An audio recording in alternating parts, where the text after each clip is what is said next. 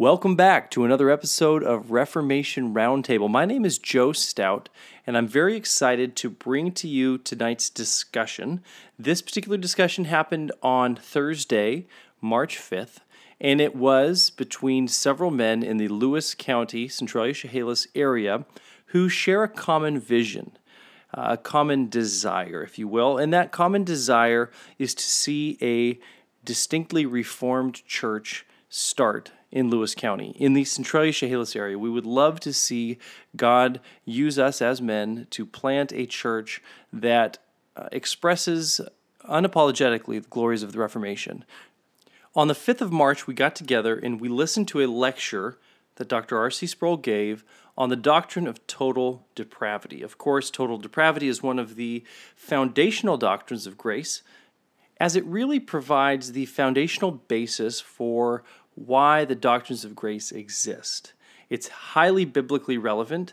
It's highly biblically apparent that man has an inability to come to God on his own terms, and that it is only through the moving of the Holy Spirit.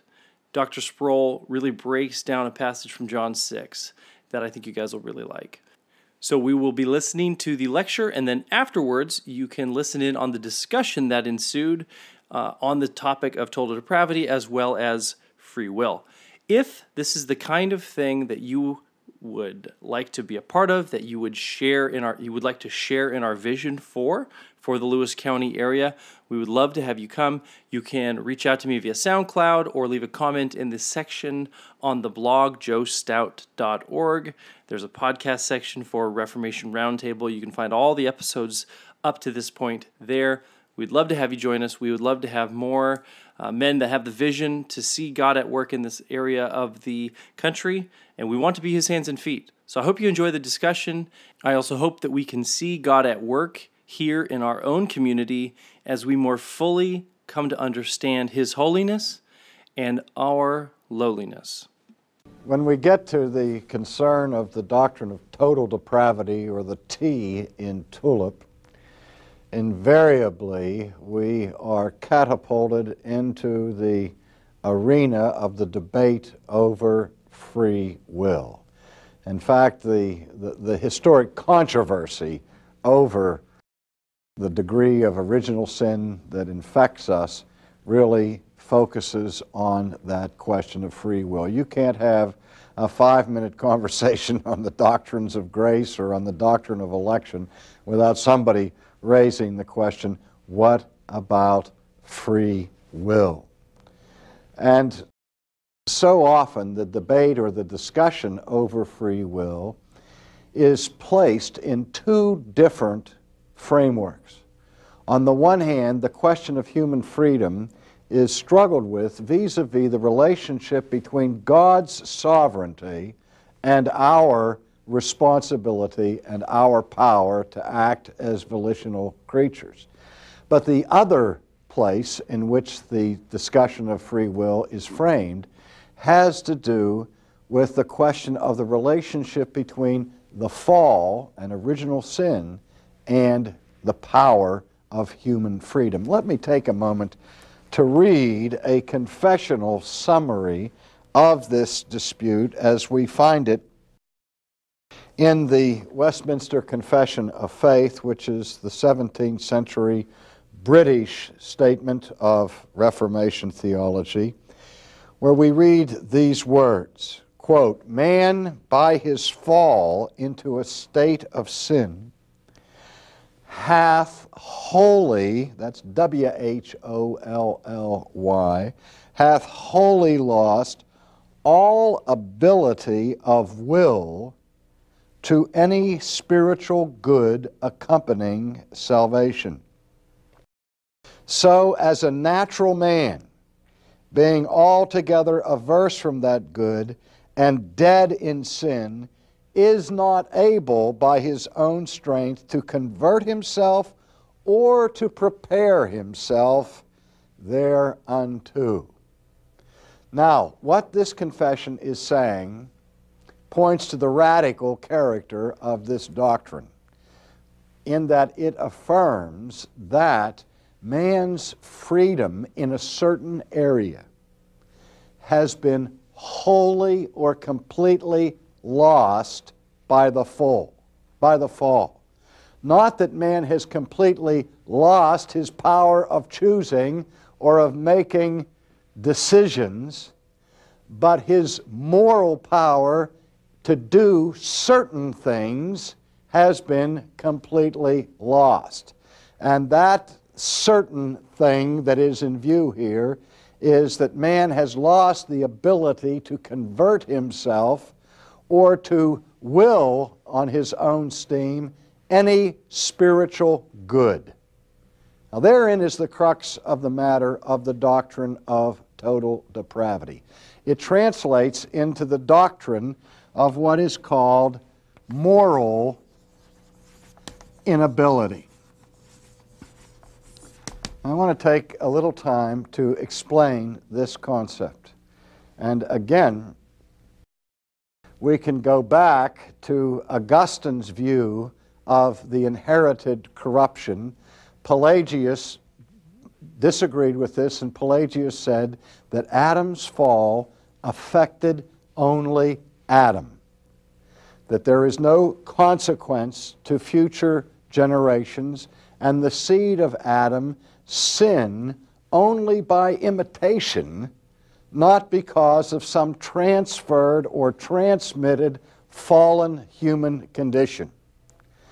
Now, after Pelagius was condemned by the church, a moderate position emerged that was called semi-Pelagianism, which taught, yes, there was a fall, that man, the whole human race, mankind, has been affected by Adam's sin, and that we all are born with a corrupt nature, but that corrupt nature leaves what I'm going to call a kind of island of righteousness by which there still remains a vestigial remnant of the original righteousness, that though this person needs the help of divine grace in order to be saved, in order to be made holy, nevertheless, there remains a power within the will of the creature that can cooperate with the grace of God or reject the grace of God. So that in the final analysis, the reason why some persons will come to Christ and others will not, some will be redeemed and some will be lost, will be rooted ultimately in human decision and in that power that remains in the will after the fall. Now again, Pelagius said that a person can live a perfect life without grace. And he said that grace facilitates redemption, but it's not necessary. People can be perfect, and in fact, Pelagius argued some have achieved perfection without any assistance from God. The semi-Pelagians differ with Pelagius at this point by saying, no, grace is absolutely necessary. It's a precondition for anyone's being redeemed. You can't be saved without grace. However, grace is not alone. It is grace plus something else. Grace plus the exertions of the human will in the strength that remains intact after the fall. Augustine was one of the principal architects of the idea that was recovered in the 16th century Reformation in one of the solas of that time, the so-called idea of sola gratia.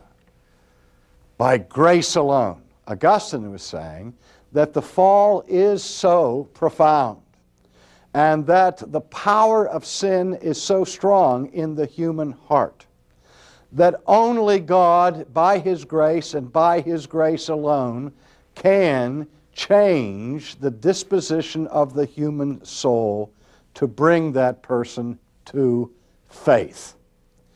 So, at issue here is whether fallen man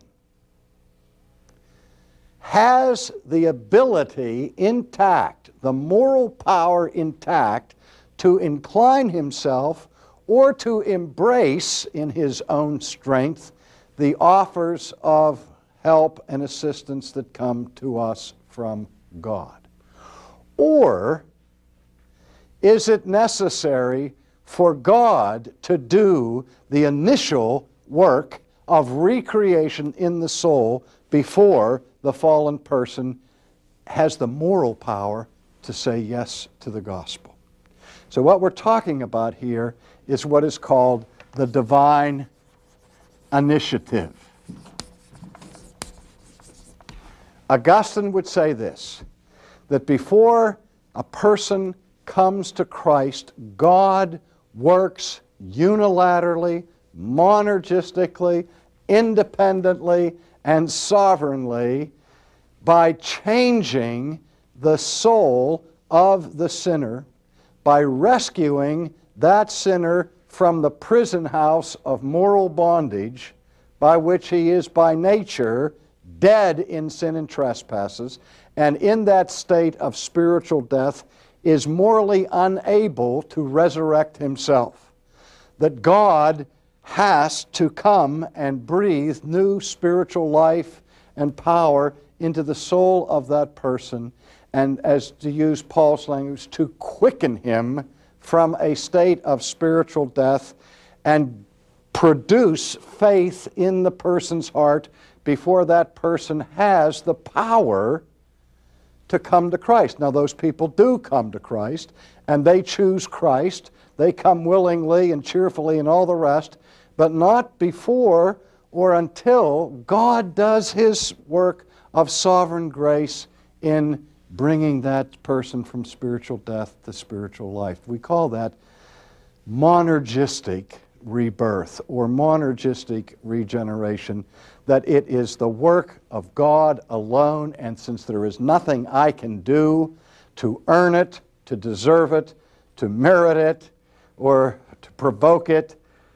I must rest my case ultimately on the grace of God and on the grace of God alone. Now, one of the important biblical texts that speaks to this is found in the Gospel of John, in which Jesus makes a somewhat astonishing statement. He says in verse 63, "It is the Spirit who gives life. The flesh profits nothing. The words that I speak to you are spirit and they are life. But there are some of you who do not believe." For Jesus knew from the beginning who they were who did not believe and who would betray him. And he said, "Therefore I have said to you that no one can come to me unless it has been given to him by my Father." Now we remember earlier in Jesus' conversation with Nicodemus, who came to him at night, Jesus talked about the necessity of a person's being reborn before they could even see the kingdom of God, not to mention enter the kingdom of God. And in that discussion with Nicodemus, Jesus said to him, "That which is born of the flesh is flesh, and that which is born of the Spirit is spirit." And just as Jesus makes this strong contrast between flesh and spirit, so the Apostle Paul does the same thing when he talks in the metaphor of warfare that goes on between the flesh and the spirit in the person who has been converted. Even when you are born of the Spirit, the flesh is not completely annihilated, and there's this ongoing struggle. But until the Holy Spirit changes your life, all you are is flesh. This is what Jesus is saying to Nicodemus. In your natural birth, in your natural state, you were born in the state of sarx, or the biblical concept of flesh, in this fallen condition, where the desires of your heart are only wicked continuously, in which the apostle says that you walk according to the course of this world, according to the prince of the power of the air, and that you are dead in your sin. That's the condition of the flesh. Now here in John 6, Jesus says, the flesh profits what? Nothing. In his debate with Desiderius Erasmus of Rotterdam, Luther, in his perhaps most famous work on the bondage of the will, labored his exposition of this biblical text and kept jibing at Erasmus for having the flesh do something in the process of salvation, not only that is significant, but it is pivotal, and not only does it profit something, but it profits everything, because if in the final analysis we rest upon this innate moral power within us that is not touched or incarcerated by the fall, and that the power here of the flesh is to incline oneself to spiritual good, and one exercises the proper inclination, what that profits him is eternal life. And Luther, never tiring of debating with Erasmus, says that nothing is not a little something. And he said Jesus is serious when he says the flesh profits nothing. Then he goes on to make this statement, no man can come to me unless it is given to him by the Father. Now that text is very important because it begins with the statement, no man. And if you are students of the grammar stage of logic, you will recognize that statement or that concept, no man, as what is called a universal negative proposition. It describes something negative of everybody in the class man. Now, I would like to be able to say that this is used in a gender-specific way and only refers to the inherent moral inability of males. Unfortunately, the usage here in the Greek is that it is shorthand for mankind. What Jesus is saying is that no human person. He's saying something about everybody, something negative about everybody. Now again, the next word is crucial. No man can. Not no man may. We know the difference between may and can. I've talked about that many times. I remember when I was in grade school and I asked the teacher, can I go sharpen my pencil? And she said, I'm sure that you can. But you mean, may I go sharpen my pencil? And I have since discovered that teacher got around. In fact, she was ubiquitous, and that everybody I've ever met had the same teacher at some time in their lives, haven't you? That teacher says, I'm sure you can. The question is, may I? We're not talking here about permission, but the word can describes ability or power, posse. And what Jesus is saying here is that no human being has the power or the ability to do something.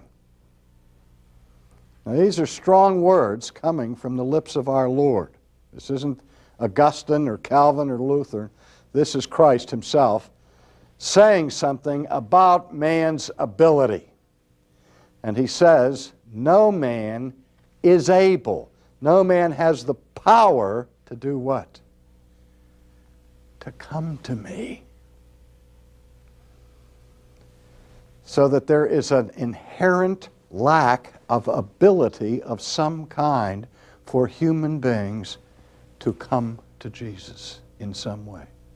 Now obviously when he says come to me, he's not talking spatially or geographically. Obviously none of us have the ability to come to him in his earthly presence in Palestine because he's not there anymore. And he wasn't saying that no man could come and find out where he was living. The coming to me is the way in which he calls people to embrace him in faith for their salvation. I don't think there's any biblical scholar that would dispute that that's what Jesus is talking about here with respect to coming to him. No man can come to him unless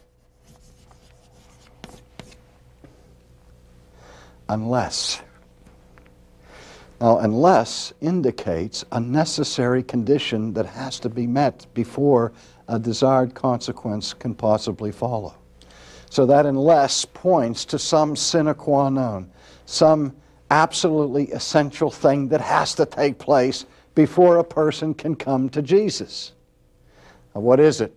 Well, here he simply says, no one can come to me unless it is given to him by the Father. Earlier in the text he talks about no one can come to me unless the Father woos him or lures him, although the word that is used there is the word that in most dictionaries translates by the English word compel. It's not just an external enticement like trying to lure people to come to him. The idea here is that God has to do something at this point. God has to enable a person to come. That's the key point.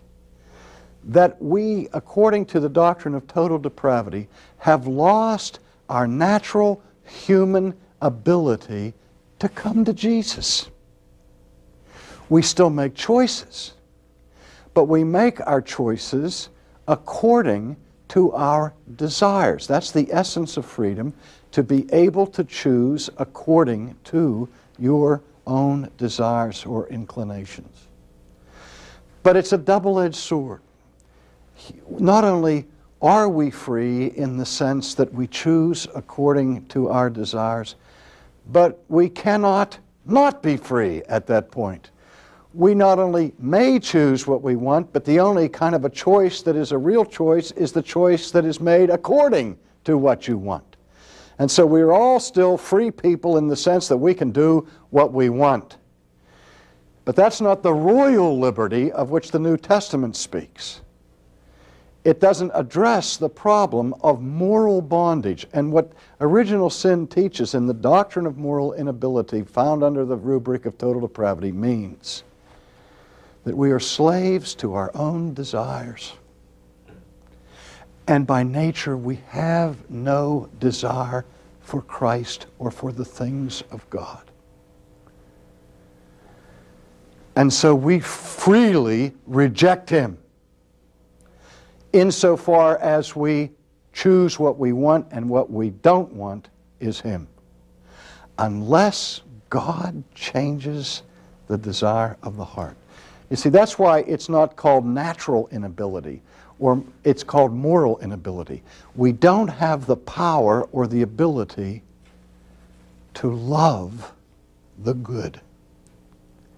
For that to happen, we have to be changed. God has to intervene. And in His grace, He must rescue us from spiritual death and the other metaphor, spiritual bondage. He has to give us the gift of faith by creating a spiritual resurrection in the heart and in the soul. And so that's the first point of the acrostic of total depravity. It refers to the degree of corruption that is so severe that there is no island free from the bondage of corruption found within the deep recesses of the human soul. But until we are born of the Spirit, we are flesh. And the only way we can ever come to faith is that if God, in His grace and His grace alone, liberates us by causing us to be born a second time by the creative power of the Holy Ghost. Do you guys know that word monergistically? You ever heard of monergism books? Monergism. Monergism? No, I don't think so. Yeah, I actually discovered them. I can't remember who through. Many years back, they actually don't really sell books anymore. They mainly just headline titles of books because Amazon just totally took over the market. Yeah. But actually, you can get, I don't know if you can still get t-shirts. You used to be able to get t-shirts that said Monergism, and it would show like a heart of stone, and it would show, all this stuff going on with it. It was pretty Okay. cool. Anyway, I bought several books from them back in the day. I'd look it up. Yeah. So that's where I first heard the term, yeah. Gotcha. Interesting.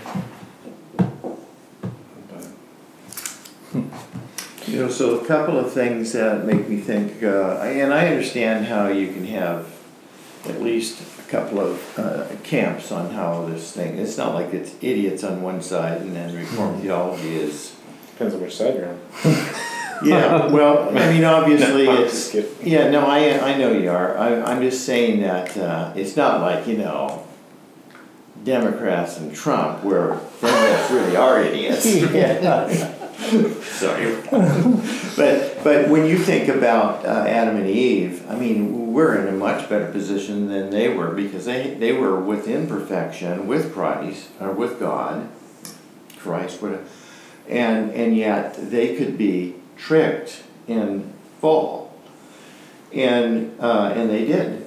Whereas, then you have the whole thing of eternal security and whatnot that can fit into this too. And so that's why I see us, not only are we totally, in depravity, in that we do need to be drawn, but then if we aren't kept by the Spirit, there's many passages that support that, we could easily be tricked and fall out of grace.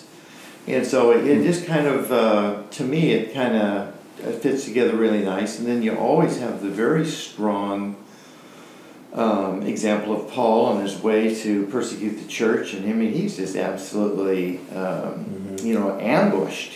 And there's nothing he's kind of being even wooed. He's being just, told. Compelled. Yeah.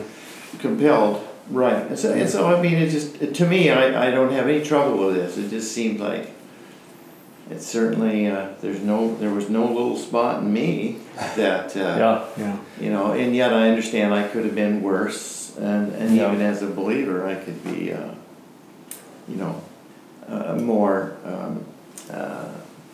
obedient or less obedient and stuff like that. So there's lots of freedom in there for will, but that's kind of my 2 cents. Yeah. You ready to go? I need coffee. Sorry.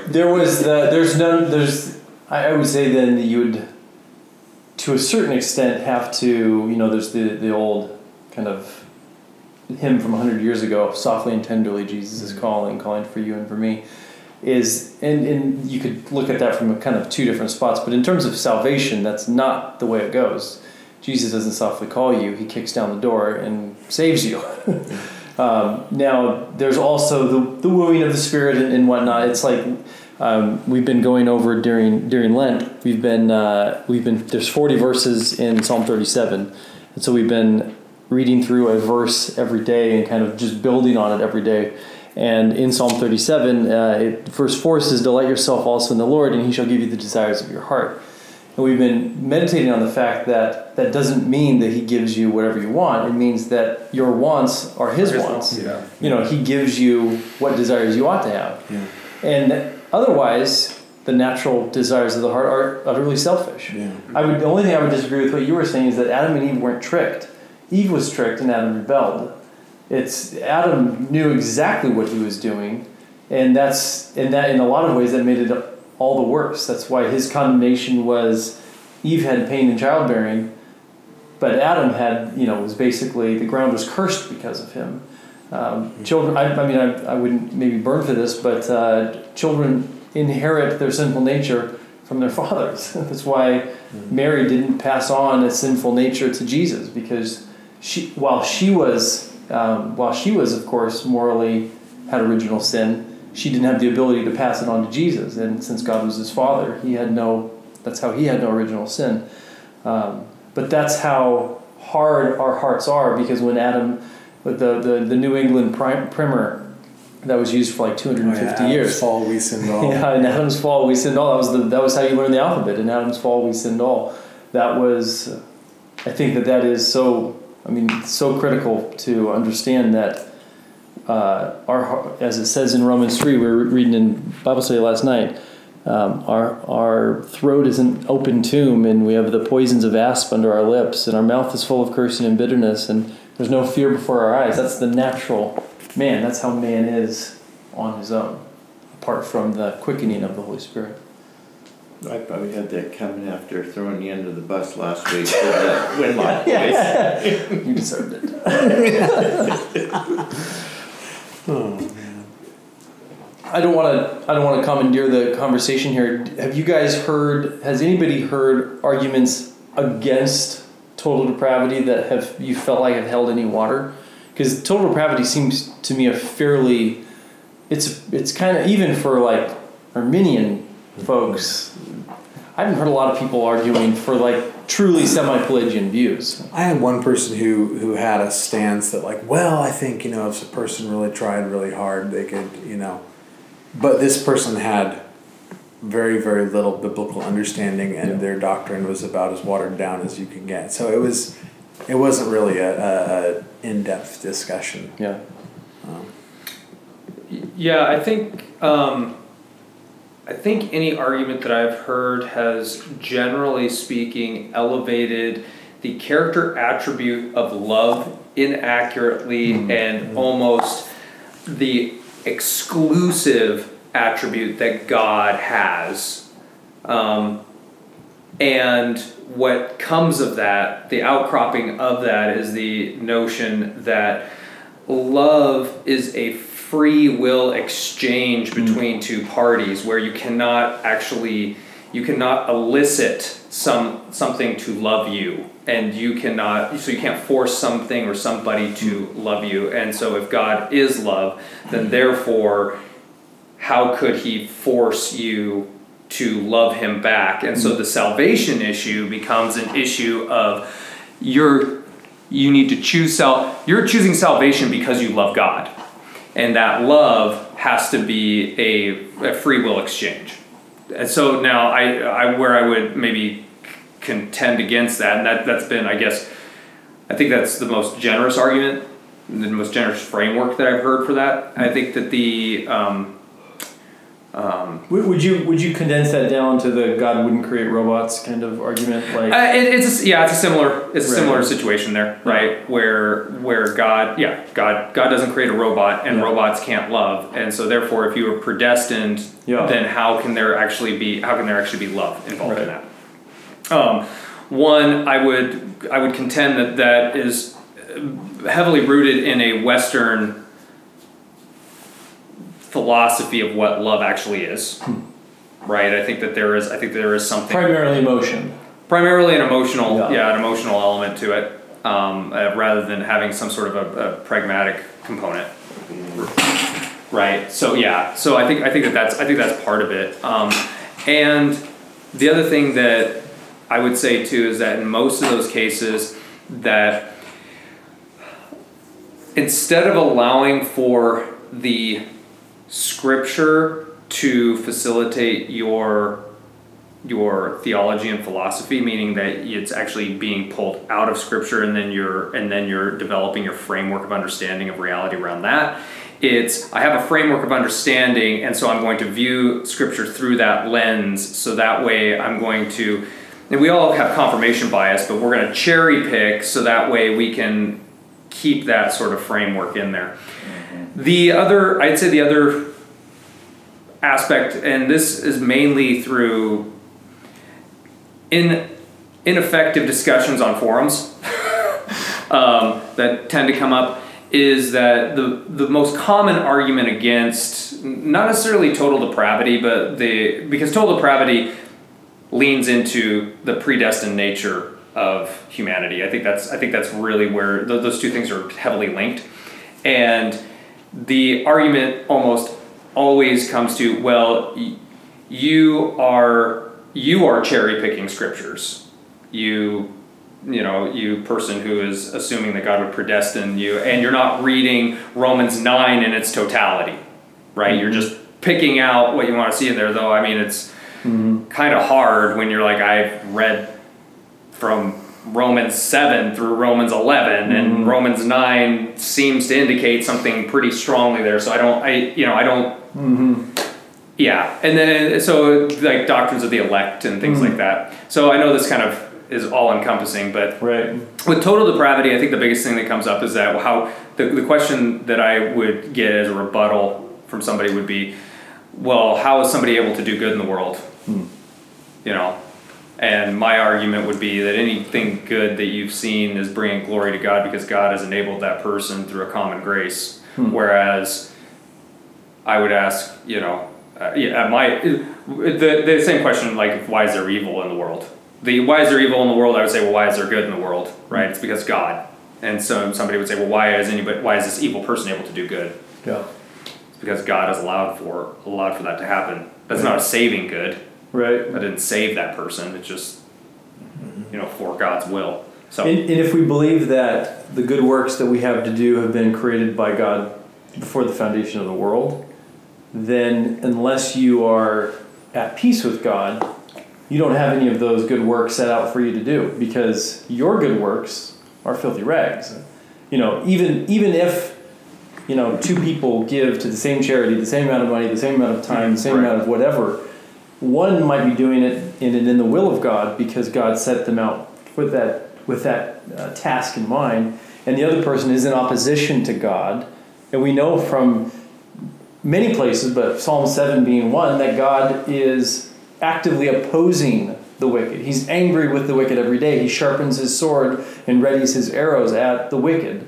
And who are the wicked? Well, you know, Romans chapter 3, Romans chapter 1 says the Gentiles are awful. Romans chapter 2 says the Jews are awful. Romans chapter 3 says we're all awful. Yeah. I'm sensing a common theme. Yeah, that's right. Yeah. When you were kind of coming around, Luke, to the reformational doctrines, was total depravity ever one that tripped you up at all? Not necessarily. I don't think, but the idea of free will is still something that, you know, I struggle to argue for, you know, the Reformed theological basis sometimes. And I guess the idea of someone doing good in the world, someone who may by all external means appear unsaved, you know, it's like, well, okay, if we're saying that man is completely morally inept, you know, and is unable to do moral good, you know, I think the argument is, well, what do you mean? You know, okay, somebody could do all sorts of quote unquote things that could be viewed as morally good in the world and never appear to know God. And I understand what your view is, like, well, to God those are filthy rags. But how can you consider them, you know, that other side of how could you consider those are the same thing, those are good things, right? By definition of what is good and treating your neighbor well and all that stuff. So sometimes, you know, it's a little bit difficult to say, well, you know, it's because they don't know God, because, you know, that stuff's no good then. It doesn't count. And ultimately, you know, I think the argument comes back to eternity and, you know, who are, you know, answering to our Maker, because, yeah, all through life, those things may look good, but guess what? You know, you're going to answer for everything else later. So, of course, Saul could have made the argument when he didn't put everything to destruction the way God told him to. He could have said, well, it was a good work. I was exercising mercy. And to natural man, we might see that as like, well, he was being merciful. But to God who sees the heart, of course, we know a different story. But I'm totally with you there. It's like, definitely we're in a position where we only know that about Saul because Scripture tells us. Yeah. In every case with one another, we don't know that. Yeah. When I think about, like Paul said, you know, like now we see through a glass dimly or darkly. Like we only see God, like traces of God in creation and even in each other. But it's just a glimmer. It's not the whole thing. And then at the end of things, when we've left this world, that those of us who put our faith in Christ will enter into God, the fullness of God's presence, and those who have not will go into the fullness of his absence. That we still see those right things, those good things done in that. There's still a glimmer of God's presence in the world. So even though, yes, it's broken, there's still some of God's goodness in humanity, I think. Like I've met people who were as lost as the day is long, who really had a heart for like the homeless and did wonderful things for people in need, but they were utterly lost. And I think that's we see that even it says there will be those that say, Lord, do we not cast out demons in your name? And he says, depart from me. Like they were doing good works even in the name of the Lord, and yet they still did not practice that. They did not truly know God, and I think that. So I think we still see some of the goodness that is inherent in us by being made in God's image, even in lost folks. But eventually, as things are divided into like I said, the fullness of God's presence and the fullness of his absence. Kind of have a salt and a light. because mankind sees the goodness from believers that because there's societies that have nothing to do with Christ, and we could pick Africa because there's examples there. And some of those societies, some of their high watermarks is how much they can actually steal, how much they can lie, how much they can acquire in any manner, shape, and it's looked at as a virtuous thing. And that's kind of where there's absolutely almost no salt and light and stuff like that going too. So I think the depravity is right there, and anything you see good is a little bit of blessing from God, from believers being around, or them being around believers. Well, I think we see it in our kids. Is that more of that common grace of God being shared among? Is that kind of how you would define that? Yeah, I think when I see something that happens as as a good in the world, the question of intentionality is, I think, hugely important, because the motivation for the Christian, and this is why I have a problem regularly with Christians who will do a good work but not present the gospel in that good work. Oh, well, we're just going to demonstrate by our actions that we are Christians, is that the motivation and the intention is that the good work would bring somebody to an understanding of what the gospel is about. So in absence of the gospel, the good work is in vain, because it doesn't have an eternal benefit. It just has a temporal one, right? Can I push back a little on that? Just as a different, the opposite aspect of that. If our good works are set out for the glory of God, then I wouldn't even say vestigial or like the residual effect of the person being presented with the gospel is a benefit. But what I would say is that isn't the primary goal to bring God glory in all that we do, and whether, clearly communicating the gospel verbally being secondary to that. Yeah, but I think that it comes down to, so maybe communication through action, right? So, well, kind of leaning on the complaint that you had earlier, which was that, why are Christians silent? Why are Christians silent all the time? I think that it is far too often that you have a situation where it is, I'm going to go into this community here and I'm going to do this good thing and work under the assumption that this salt will make it self-evident that I am a Christian and I hold these beliefs to be true in my life, that Jesus Christ died for my sins and that I am raised anew because of the work that he has done on the cross. Me going and pouring concrete for an orphanage in Mexico, while a good thing, does not necessarily clearly articulate that. Sure. Right. So I think maybe it is a little bit of a pendulum swing into the direction of like, okay, here's this. But I think more than that, I think it does come down to where is the heart of the person at that is exercising that work, right? And many times when and I can speak to this directly from having a very good friend who was an atheist through college. We were roommates. We actually got along incredibly well. We just hung out and talked about this kind of stuff all the time. Because he asked, well, what's the difference between me doing this and you doing this, right? I mean, it's a good thing, right? And I said, it's all about the intention, because the reason I'm doing it is because I want to bring glory to Jesus. The reason you're doing it is because it makes you feel good. So in that moment there, the reason that he's doing it is a hedonistic reason, right? So that good thing is immediately becomes apparent that good thing is now actually a corrupt thing, right? So that's seeking after pleasure. He's seeking after pleasure, right? Because if it didn't make him feel good, then he would not do it. So it wasn't an altruistic motive. Actually, it was actually a selfish reason why he was participating in that. And then the moment that he doesn't feel good, he's going to stop doing that, right? Whereas if you have a spiritual awakening, that is a motor inside you that's driving you that. So that's what I would say is that it. So to answer your question, no, not every single time does it need to be completely like verbally communicated. I'm doing this because of this, but Sure. I do think that the Christian should be praying that in their heart that their motivation would be right, that they would be doing this for the glory of God. Right. So anyway. Right. Yeah. Sorry to cut you off, Spencer. You were going to say something else. Something about it with your children. I was going to say, we see that even in our kids, like the total depravity thing, like people who argue against total depravity, like there's sinful acts I've seen in my children that I know they didn't learn from me. Like, they did, because I know there's a lot of things that they've learned from watching me and Sarah, but there's a lot of things that I'm like, why are you doing that?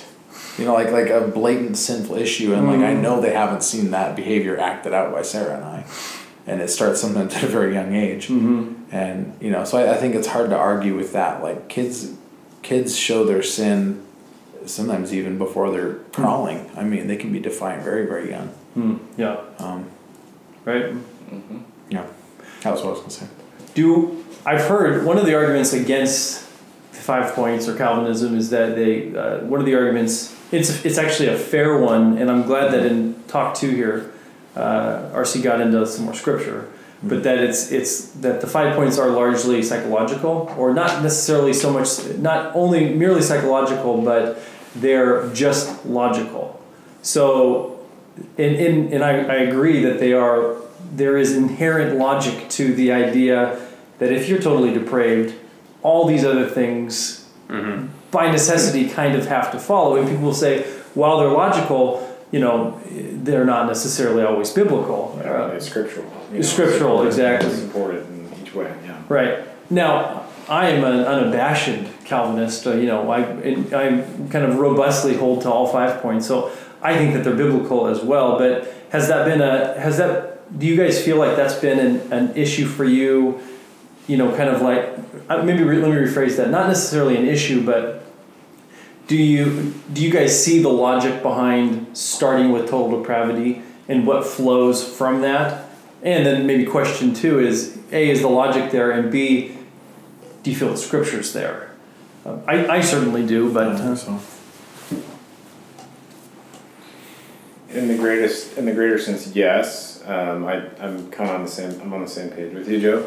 I think sometimes where I would struggle with maybe that argument of, hey, it's more logical and not as scriptural, would be comparing passages where Jesus is going to say that I desire that all come to me, and that I desire that the whole world be saved, or that every man be saved, or this or that, and I read that and I go, but sure, do you? But we're all unable, and so sometimes I battle a little bit in my mind with, okay, is everything in tune here? Is everything okay? And sometimes I have to reason that out a little bit by going back to other passages and just going, no, yeah, sure, this works. Yeah, but it's not always easy, I think. Right.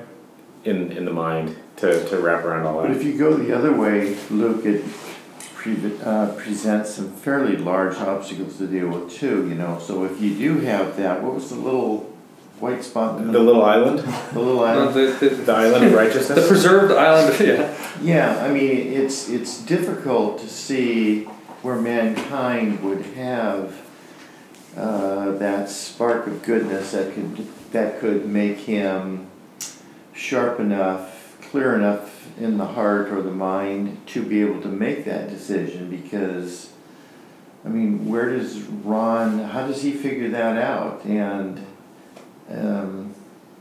it just seems like it would infringe upon grace, which once again Romans 11 would argue against, because then no longer would it be grace; it would be Ron's Works. little. Well, certainly, and some aspect of it would be. Mm-hmm. So to me, that's just harder. Where I can just say, well, they're all, we're all depraved, and yes, God does desire, that, and it would be great, I guess, but how does he become or stay sovereign and have all authority, have all ability to know the future and all that, and then somehow divorce himself from understanding that, well, at some point in time I'll probably pick Spencer. I don't know yet whether it'll happen.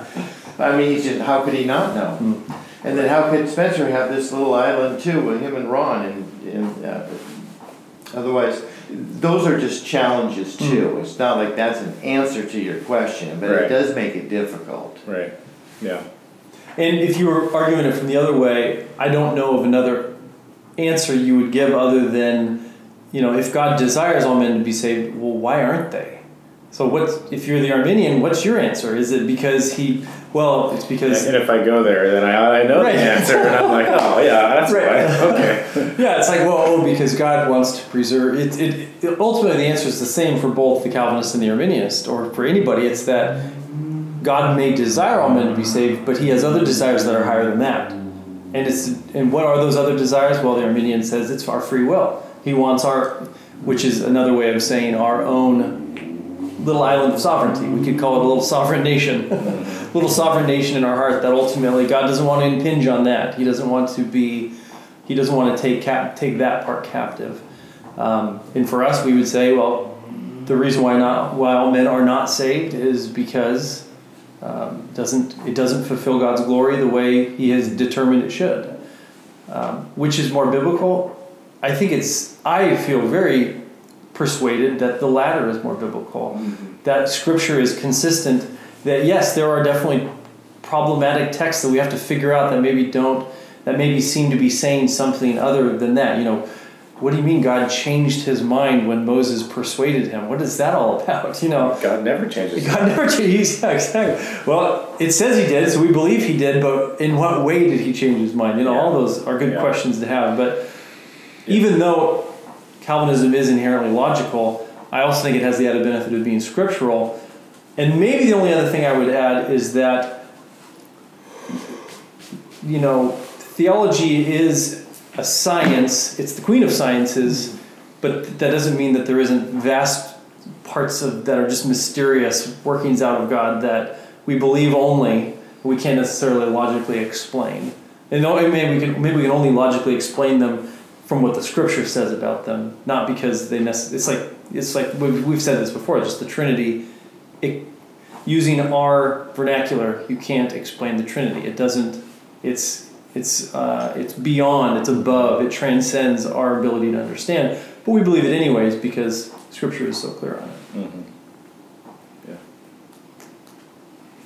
How do you explain an eternal being? Mm-hmm. You mean like God who has always been? There was no beginning? As finite creatures, we can only imagine ideas, but the reality is beyond us.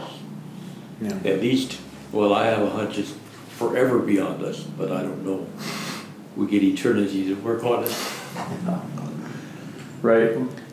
We actually just finished reading. I finished reading to the kids today the last book of the Chronicles of Narnia, the last battle, and at the end of the book, as they're essentially entering into heaven. After we got done reading it, I told Sarah, it's an interesting thing, the idea of an eternity with these constant learning new things that are like far more enjoyable than the last, like without an end. And that is like wrapping your mind around, well, like surely you run out of, we'll run out of things eventually, but we won't. Like that's the crazy thing, and it's hard to. Well, I don't have any problem envisioning that. I can hardly remember anything. Oh man. Well, with a renewed mind and body, that always helps too. Yeah, But do you think so? I think it should make a difference. It's your only hope. Yeah. If not, well then what's the point? Yeah, really. Oh man. It's exciting. I think the kind of bring back to the argument from the other side. The arguments that I would tend to hear would be they normally come in the form of a question. So the question would be, what's the point of praying? Right? Mm-hmm. So the question, what's the point of praying? What is the point of evangelizing? So that's the other one that comes up. Mm-hmm. So, and then what is the point of trying to lead a holy life? That one less so. The first two are predominantly. The other one is sort of just kind of an outcropping of maybe.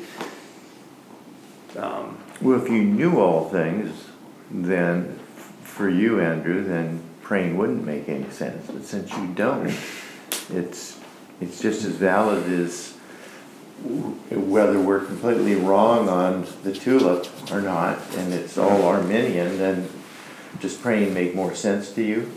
Would it then? I mean, is that a fair? That the argument would be that if everything has been predetermined, that there is no human involvement in the element of in their own salvation, and God is sovereign and unchangeable to such a degree, then why would petitioning even be a thing?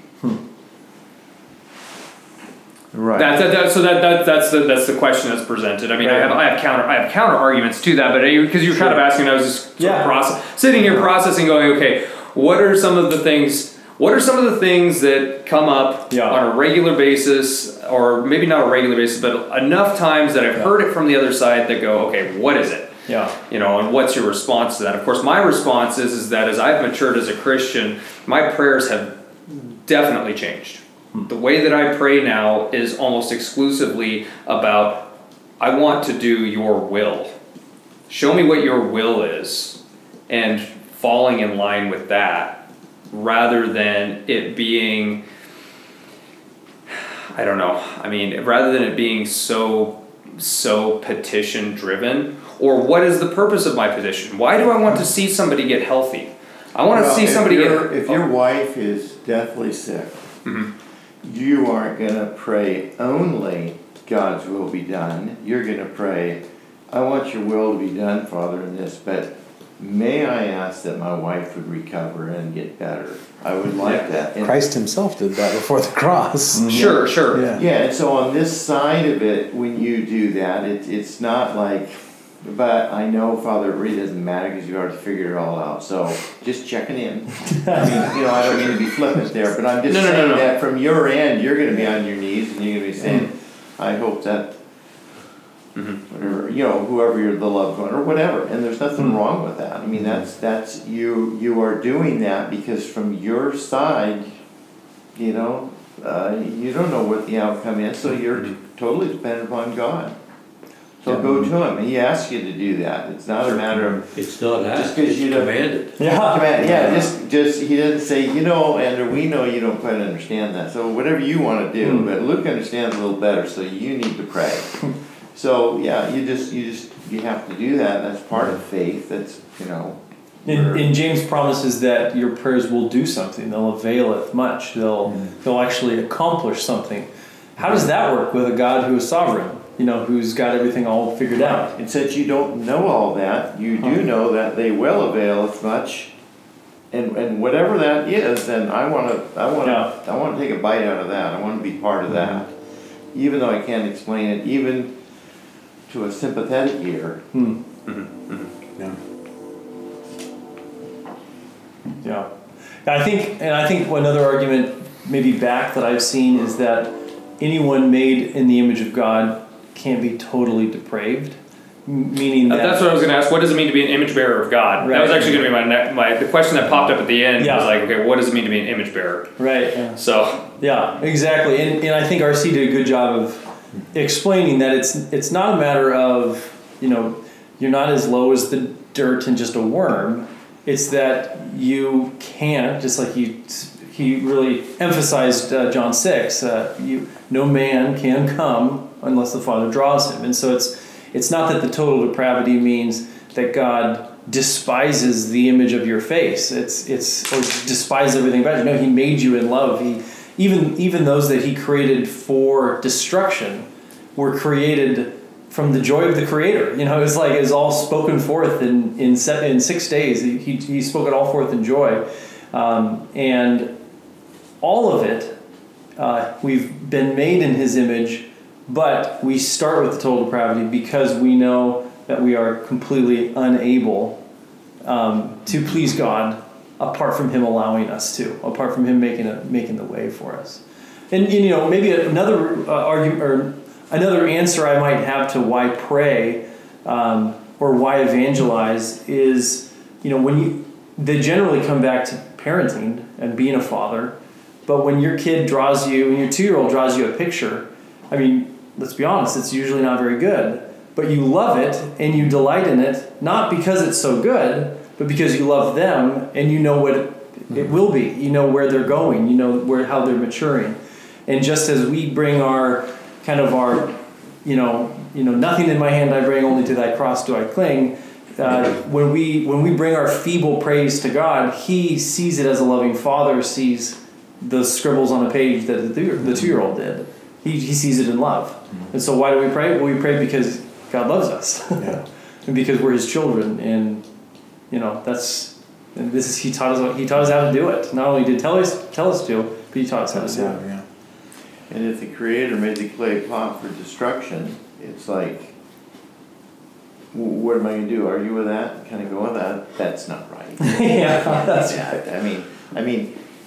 I mean, we should all be, I guess, wiped out anyway. So that's where the grace comes in, obviously, and you guys all know that. I'm just saying that it's very hard for me to do the same thing that you guys are dealing with too, I'm sure, or whatever it seems like. And that is that, well, I guess all men should be preserved for eternity and blessed and all that kind of stuff, because why would you make something for destruction? Well, I guess God can do that if He chooses. He's all-knowing. And we don't quite understand that. I feel like I'm kind of almost trying to preach to Andrew. And I'm getting into this. Sorry. I'm not disagreeing with anything you guys have said. I'm just I'm throwing out into the ether the arguments that I've heard. You're saying the same things that I would say, so you can keep preaching to everybody. It's good practice. Good practice. Good practice. Hey, you should have a defense for your faith, right? And why you believe what you believe. No, but they are things that come up, and I think that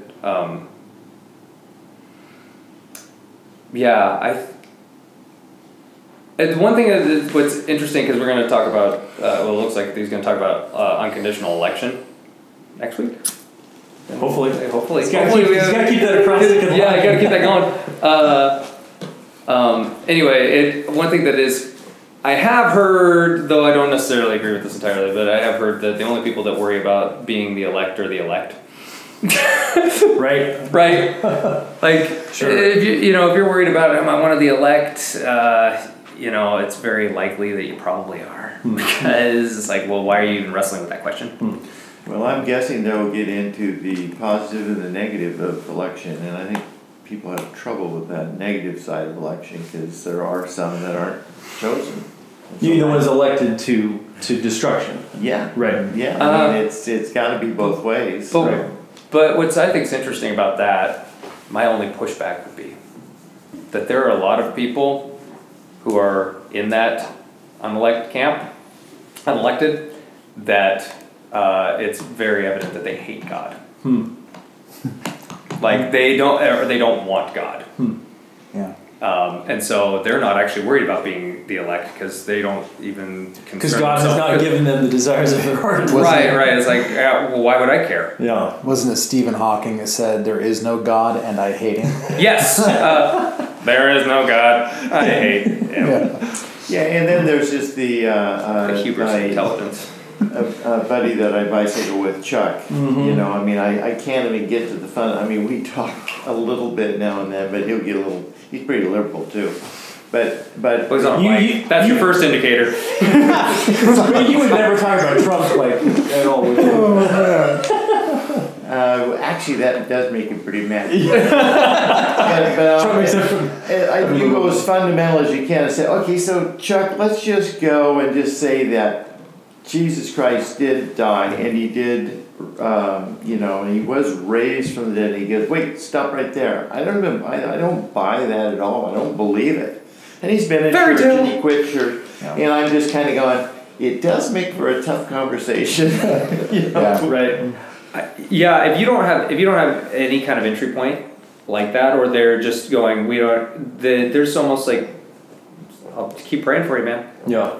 Because at that point, it's like, are you really Pearls before swine kind of thing, Yeah. where you're giving the gospel to somebody who's just trampling it under their foot. Yeah. When I think about having tried to share the gospel with people at the hospital, there's people who were raised Catholic or raised whatever denomination, and so they already have some semblance of a basis. They just have never really lived by what they were taught as children, and have never come to faith. And so sometimes you'll have a conversation and they have that basis of understanding, and that you have a good conversation with them. And then I've had people who flat out I don't believe that. And it's like, okay, well, or they say, oh, that's not for me. No. Mm-mm. Yeah. That's not my personal truth. I'm glad that works out for you. It's not for me. It's not the reality that I've created. Yeah. That's right. Then I had one guy who was a pantheistic. Really? He was like, oh yeah, I think God's in the side table, and God's in the bed, and God's in the walls. And I'm like, okay. my sheetrock is calling? Yeah. I never really mind that though, because then you can always keep talking. But they have some semblance of an idea of a deity, and You can talk to him about the unknown God. Because a lot of times the Catholics are really nervous to, it's kind of such a private thing, with Anne's parents, that just it made them nervous. Their lips would quiver, and so we'd have to really tread lightly there. And then when you're around people for 40 years and stuff, you can't every time you see them. Really kind of I don't know, I guess defensive or something. Yeah.